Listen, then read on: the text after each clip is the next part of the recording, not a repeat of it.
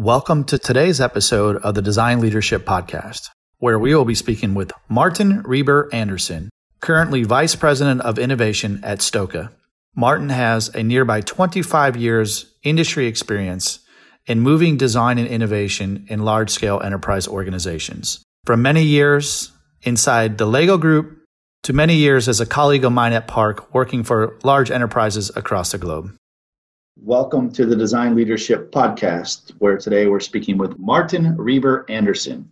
Martin, welcome to the show. Thanks, Jay. Nice to be here. Great to have you, and looking forward to hearing from you regarding your journey and experiences and all the wonderful insights and opportunities throughout your career journey. So, Martin, just to get going, we know that you're in a very exciting role at the current time, but just curious to know a little bit about your background and your journey throughout your design career. Can you give us kind of a high-level overview of how you got to where you're at today? Sure thing. Yeah, and interesting starting point being on a design leadership podcast with a career not starting as a designer. That's probably a good lead-in. So back when I was 20, I think around 2021-ish, LEGO were applying in the newspaper back then for model builders. And I figured, I was on my way to university and figured, interesting, can you work for LEGO as a model builder? So for the fun of it, I applied and went through the process, the test building, everything. And 1, 2, 3, I was part of the LEGO team as a model builder. That's a position that's today called a designer for a lot. And people go into these roles very often with a design background. Things have changed a lot over the years. But that was sort of my lead into to this, and actually the first step that took me to where I landed today. So starting as a model builder, and it was meant just to be for the fun of it, because it was just so crazy you could have such a job.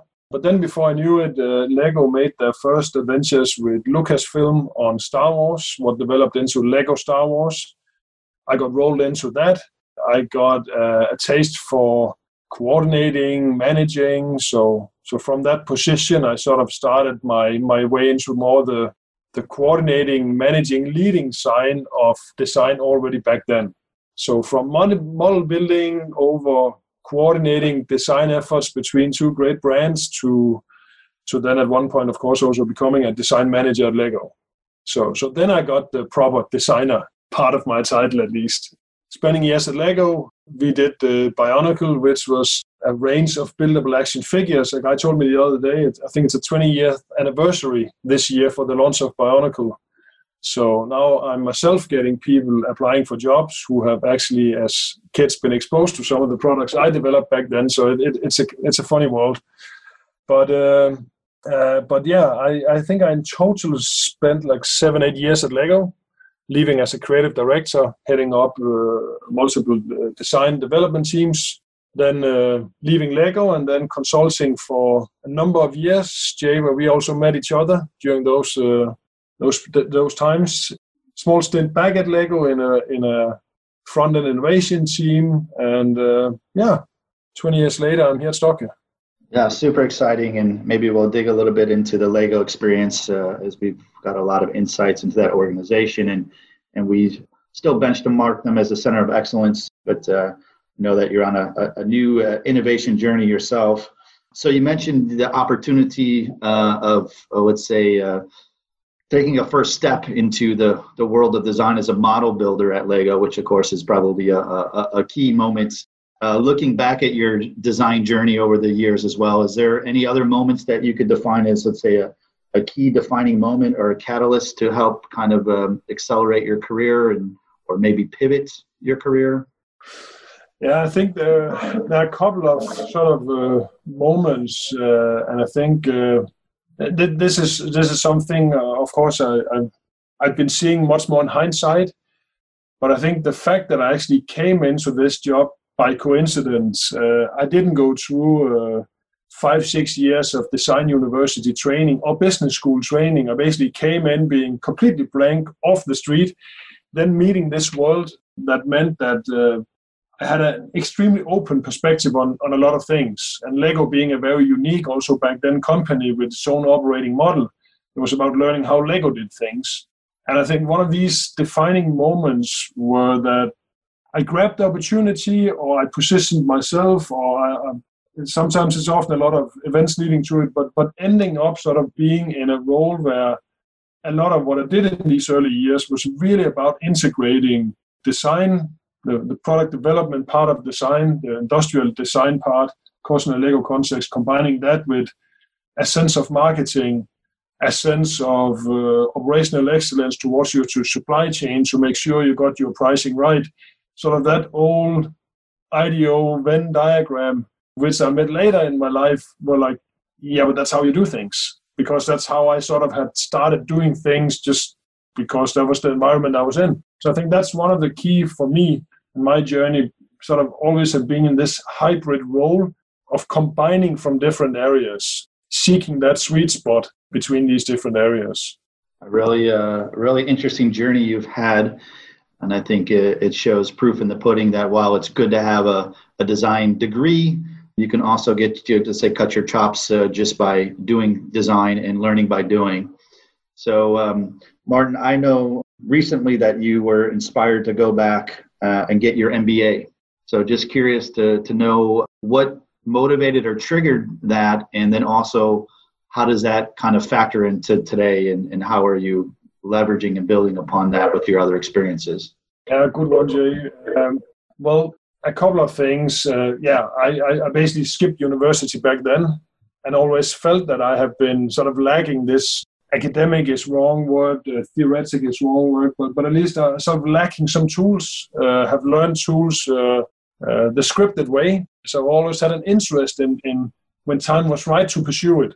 So there was just an intrinsic motivation to, at some point in time, sort of fill up on more academic background. Then from a career development point of view, also getting as a consultant back then, but looking into corporate world, I wouldn't say I felt I was missing that component, but I could just see if I could sort of combine that element on top of my design, innovation, product development background. It would simply make me stand stronger, to have a more solid toolbox and I pursued a generic MBA. It's not an MBA shaped in a certain direction. It was a very generic EMBA program. So I was really sort of aiming for strengthening myself in a corporate context, getting more in-depth knowledge of the adjacent areas around the innovation department, bringing me a vocabulary, bringing me a deeper understanding of the processes my peers around the organizations would be facing. So it gave me a language and a deeper understanding that have made me, basically work closer with peers and be part of taking that step up into a senior management position, like the ticket in, one of the tickets required to get in. Yeah, great to hear. So I think for most people considering MBAs, it's a piece of paper, a validation, as you said, as a ticket in to kind of get that respect, but also, as you said, a tool set to be able to talk the talk and walk the walk of business and connect that to design and innovation activities.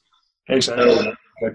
Very interesting background, which gets you to where you're at today. So could you tell us a little bit about your current role and how design and your experiences helping to drive success in that organization?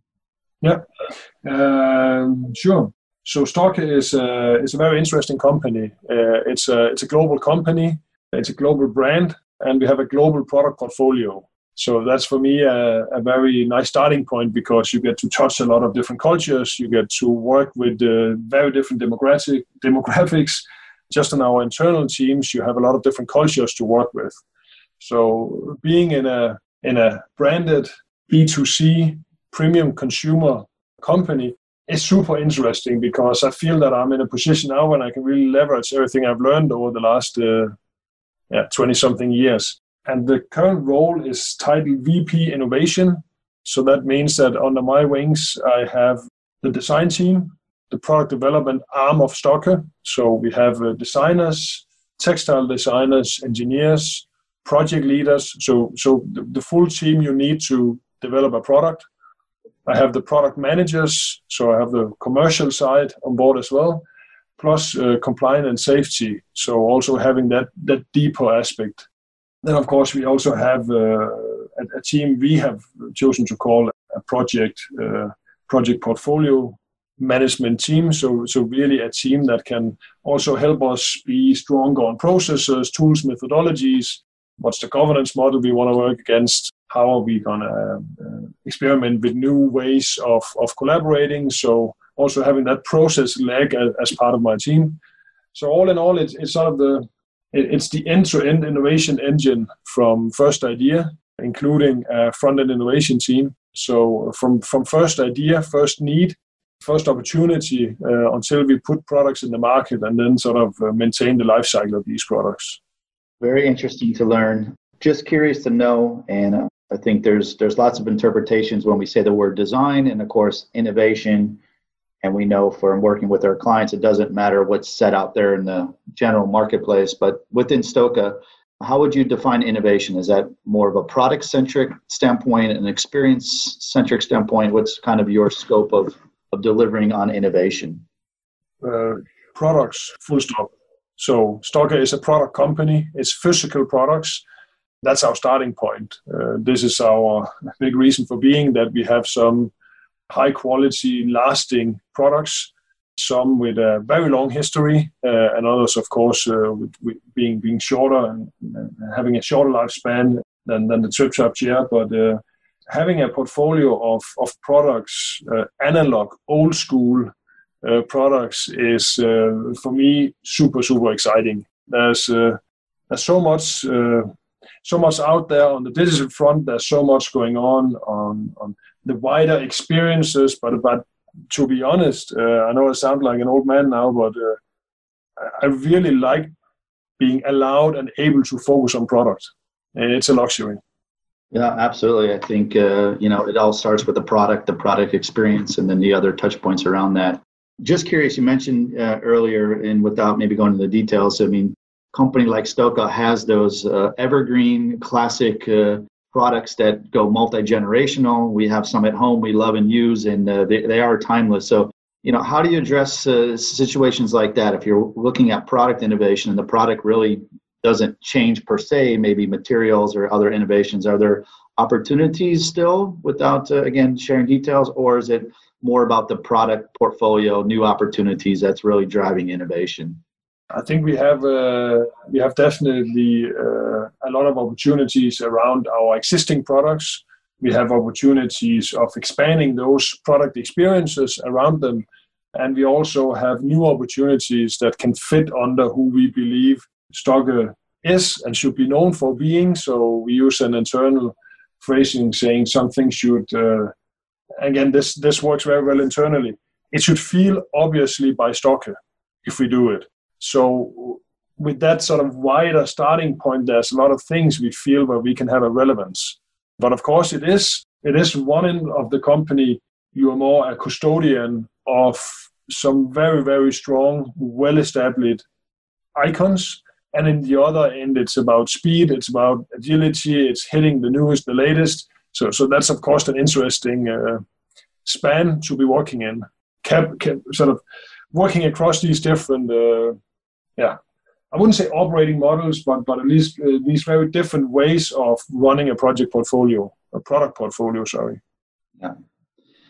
And those that aren't familiar with Stokke, being a Scandinavian company, I would say it's design driven or very design centric. Design is kind of an inherent part of the DNA. And you mentioned you have some designers on your staff that you're responsible for. So the question is, how do you need to convince the organization to invest in design? That design is a pivotal asset for the organization to drive innovation, a brand experience, etc. I'm very, very lucky here because, again, being I wouldn't say Scandinavian because it's about the country, but more the thinking sort of being sort of born out of this Scandinavian form follows function. That is where we have our roots. I know today it's a global thing. I wouldn't say that it's something you can claim as being Scandinavian ownership to or anything, but having those roots, design is sort of baked into the DNA. And we don't do anything without it's been, you would say, well designed, touched by designers, have gone through that design process. It's simply a part of our way of working. and that is being expected and asked for from chairman of the board all the way to the youngest guy on the floor. Yeah. So exciting company, exciting role for you driving innovation for Stokke. But I just want to go back to some yesteryears, if you will.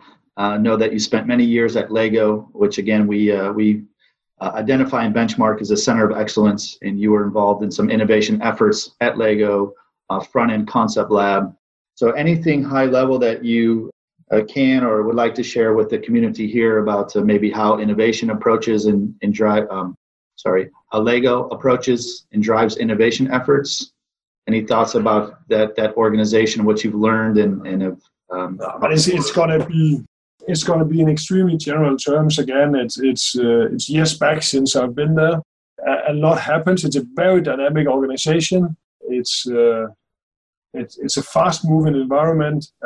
What's interesting is if you go into a toy shop or like a brand store, the core product is still the same. It's still injection molded bricks for a large extent, but it's the way you get there that's super exciting. And the company is experimenting with a lot of interesting ways of working. I can totally follow you on the sense that they're like a lighthouse here, because they have, and this is my take on looking at LEGO, being a platform-based company where you basically have to deliver by leveraging a platform. It's all about having that platform as the building system in place, and then you work on that. So that just forces you to think in a very certain way, because you cannot just pull something off. Everything has to come back into this platform thinking. And it's both in terms of the end user experience, whether the kid have a good experience building a certain model. Is it compatible? Does it work? Does it deliver to the promise? But also deep into the company, how do you make it profitable? Well, that's having your platform in order. So it's I envy sort of that. As much as I envy having that platform approach, as much I like today not having to be constrained by a platform approach.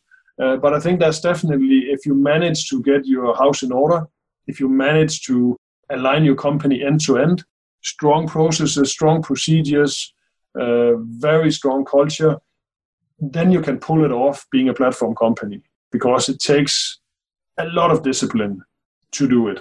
So I think that's some of the, I know it's very high level, Jay, but it's just some of the, for me, sort of looking into LEGO from the outside and sort of thinking back on my own experience, that, wow, it's a tough beast to manage.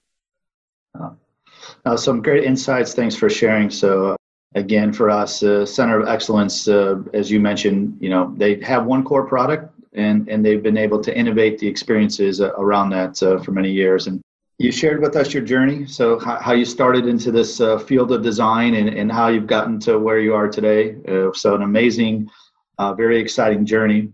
So Martin, based on your experience in the design industry over the past few decades, in your opinion and your viewpoint, where do you see design is headed? What do you think are the next biggest opportunities or future role for design moving forward?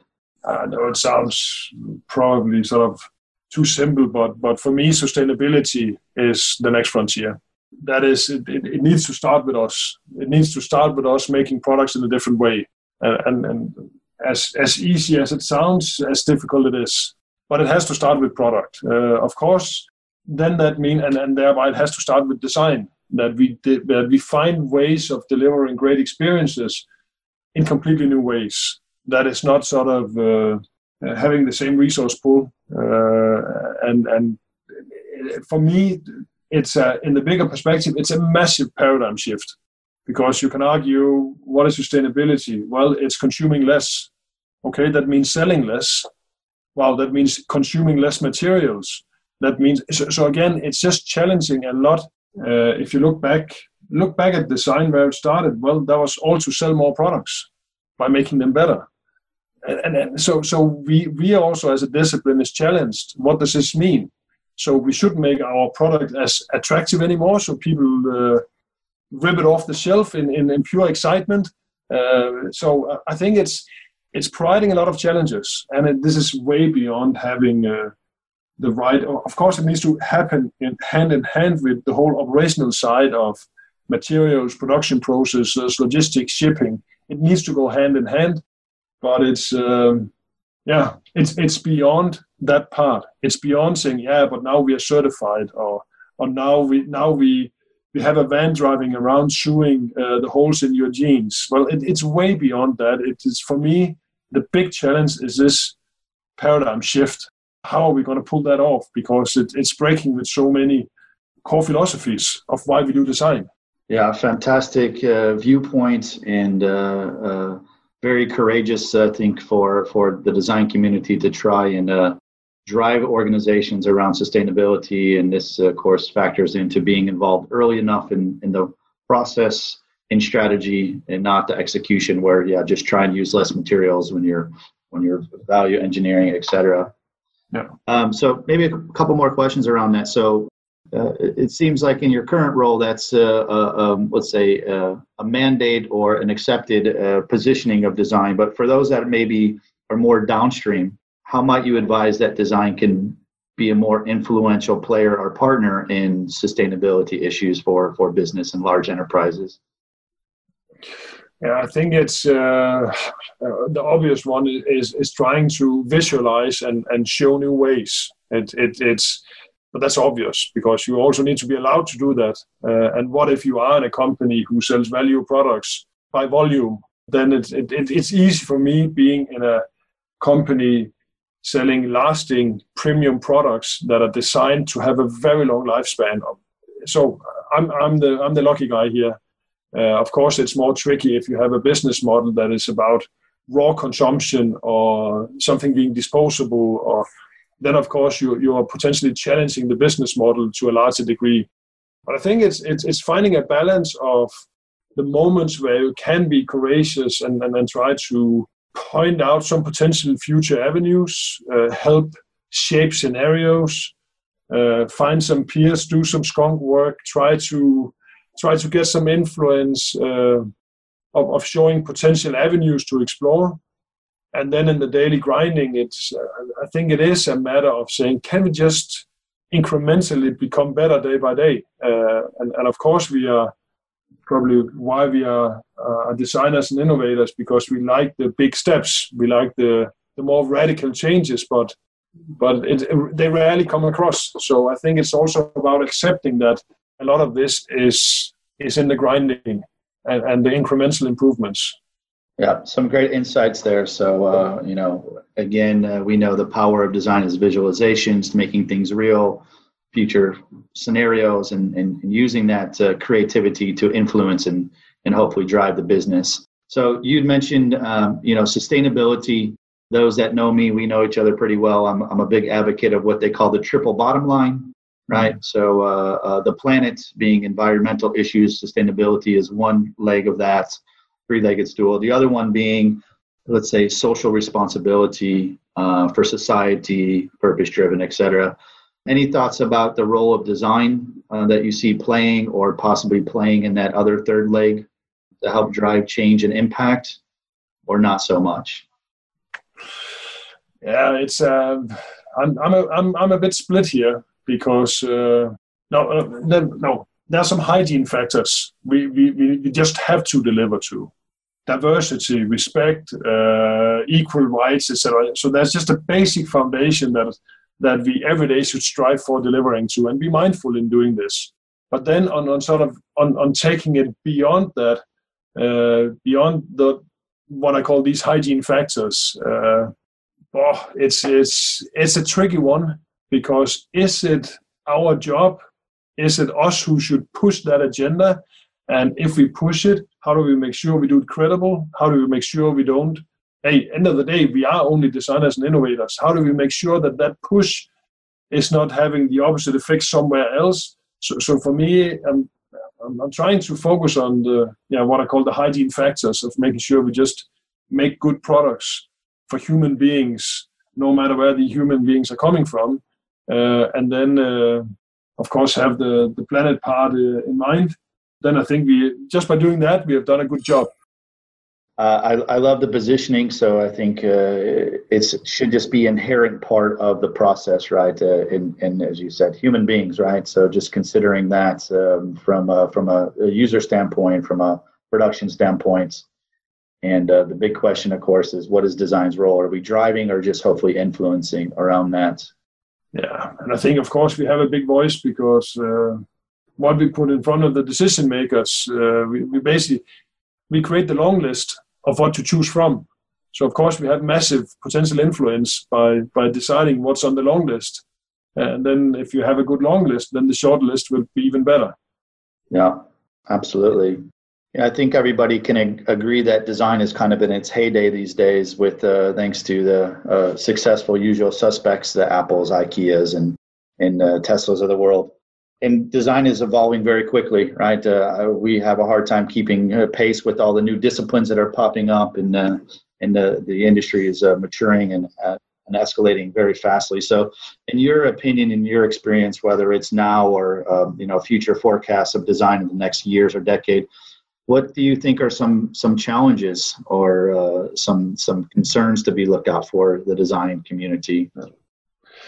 Well, there is one area, and that is irrespective of what design discipline we talk about. But sometimes I can be afraid if it gets too diluted. If we end up having designers who are not able to visualize, if we end up have designers who are only on the process, if design becomes equal to mapping out an experience, and then you have a design system that gives you all the answers. And this is just personal. I'm not talking professional here. It's more my sort of personal reflection on this. I feel we are losing out on call it the artistic element, the craftsmanship. I think it's danger for us as an industry if we lose the ability to sketch, whether that's in fabric or on paper or at a production site with some good craftsmen, whatever form we sort of call sketching in. I think we must sort of have that visualization power under our wings and not let that be a matter of mathematics or potentially in the future an algorithm telling us what shade of blue is the right shade and what's the radii on a color on the corner of an icon. So I would be sad if we lose out on that element of the artistic part of being designers, or the craftsmanship, the deep craftsmanship.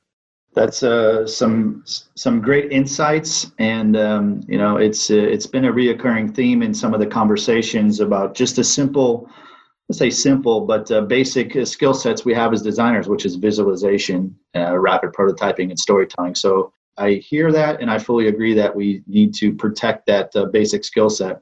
Just a question for you in your current role as you kind of transcend from designer to manager to leader. How much of those basic skill sets are still coming into play? Are you using the visualization and storytelling at an executive level as well, whether that's coming from you or the team?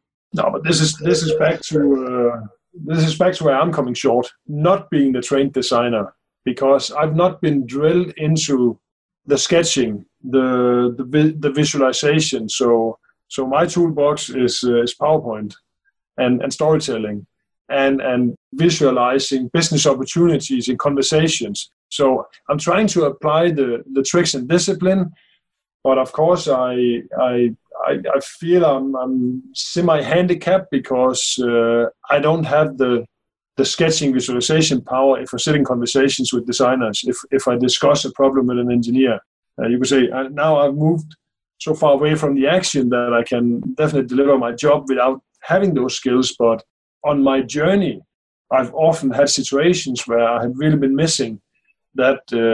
We all know those designers who just do amazing fast sketching and rapid prototype.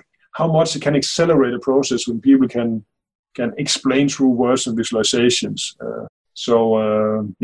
I'm repeating myself.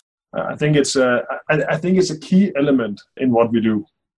Yeah, I'm just nodding my head because I fully agree with you, Martin. I think in a former life, I was a designer with some abilities and now dealing mostly with the business and in PowerPoints and storytelling. But I think it's just a value asset that should never be underappreciated or utilized in the industry, whether it's coming from us as design leaders, yourself, or resources around us. Because I think that is the power of design to use those resources to convince and drive the business, whether it's strategy, innovation efforts, so forth. And then I'm coming to think of another element, which I'm not concerned is the wrong word, but I would be concerned if we manage to root out all the crazy shit that have shaped the world by solid design processes.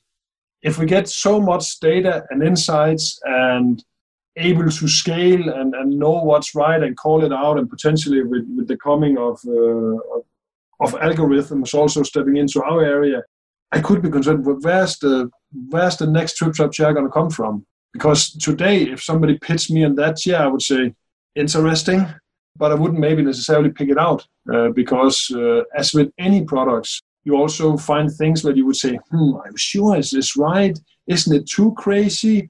What's the precedence for doing something like this? I'm sure it's going to work, but people understand it. And you have these products like a trip-trap chair, the relaunch of Apple with the new iMacs. Let's make them translucent and round and friendly.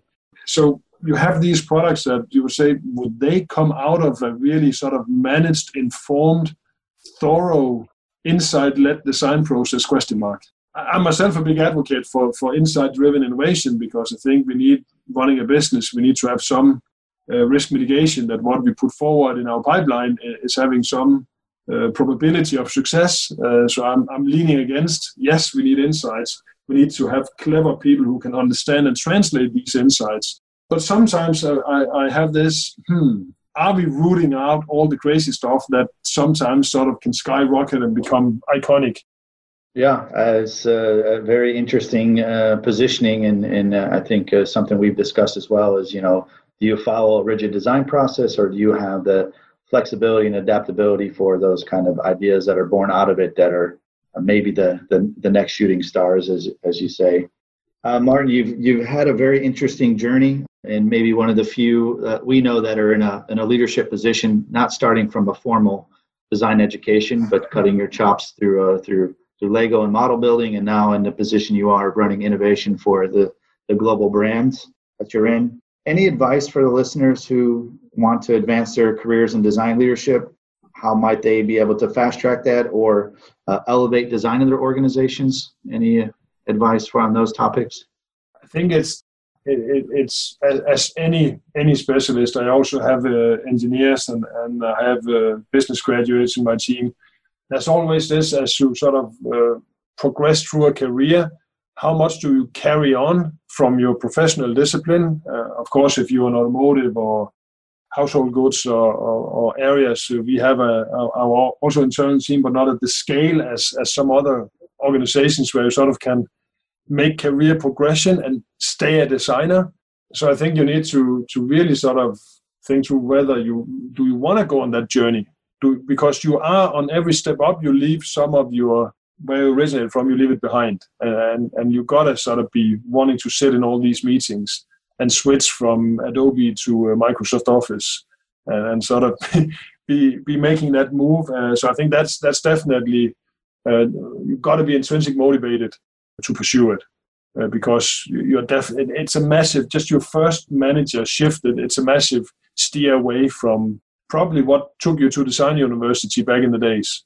I think on the influence part, I like to see it as, try to see all your managers and leaders and peers as users of the design you're creating. So try to apply design process on how I'm going to exercise influence. I think that can be a help to basically understand your target audience. What are their needs? How can I make solutions that delivers to their needs? How can I make something that excites them? What are the icons I need to use? What's the language I'm going to speak so they understand it? So I think from exercising influence, I would say balance this of be yourself, be the designer you are. Don't steer away from that because it's a very unique skill set in many corporate environments. But you need to sort of give it a spin so you can position yourself and have others understand where you're coming from. And that's where you should almost apply a design process to how am I going to exercise influence on the stakeholders and decision makers. I think that could help maybe demystify it a bit, what it would take. That's great advice. And I think it's about practicing what we preach and applying our own processes to our own ways of working in our current situations. So fantastic insights, an amazing journey you've had. And I think, again, maybe a little bit more rare, but proof in the pudding that while formal education is important and viable, doesn't necessarily need it to start your path in design leadership. So Martin, thank you so much for your time and the insights that you shared, and look forward to seeing some amazing things coming out of you in the future. Thanks, Jay, and thanks for chatting. Thanks so much. Take care. Thank you for joining us for this session of the Design Leadership Podcast. I do hope that you gained some valuable insights and inspiration to help further you along in your path in design leadership. If you would like to learn more on how myself and my colleagues have helped to empower design leaders for the past 22 years through consulting, coaching, educating, and uniting design leaders across the globe, please check out our suite of services found online at empowering.design. I wish you the best of success in your design leadership journey and pursuit of design excellence. Be well and stay safe.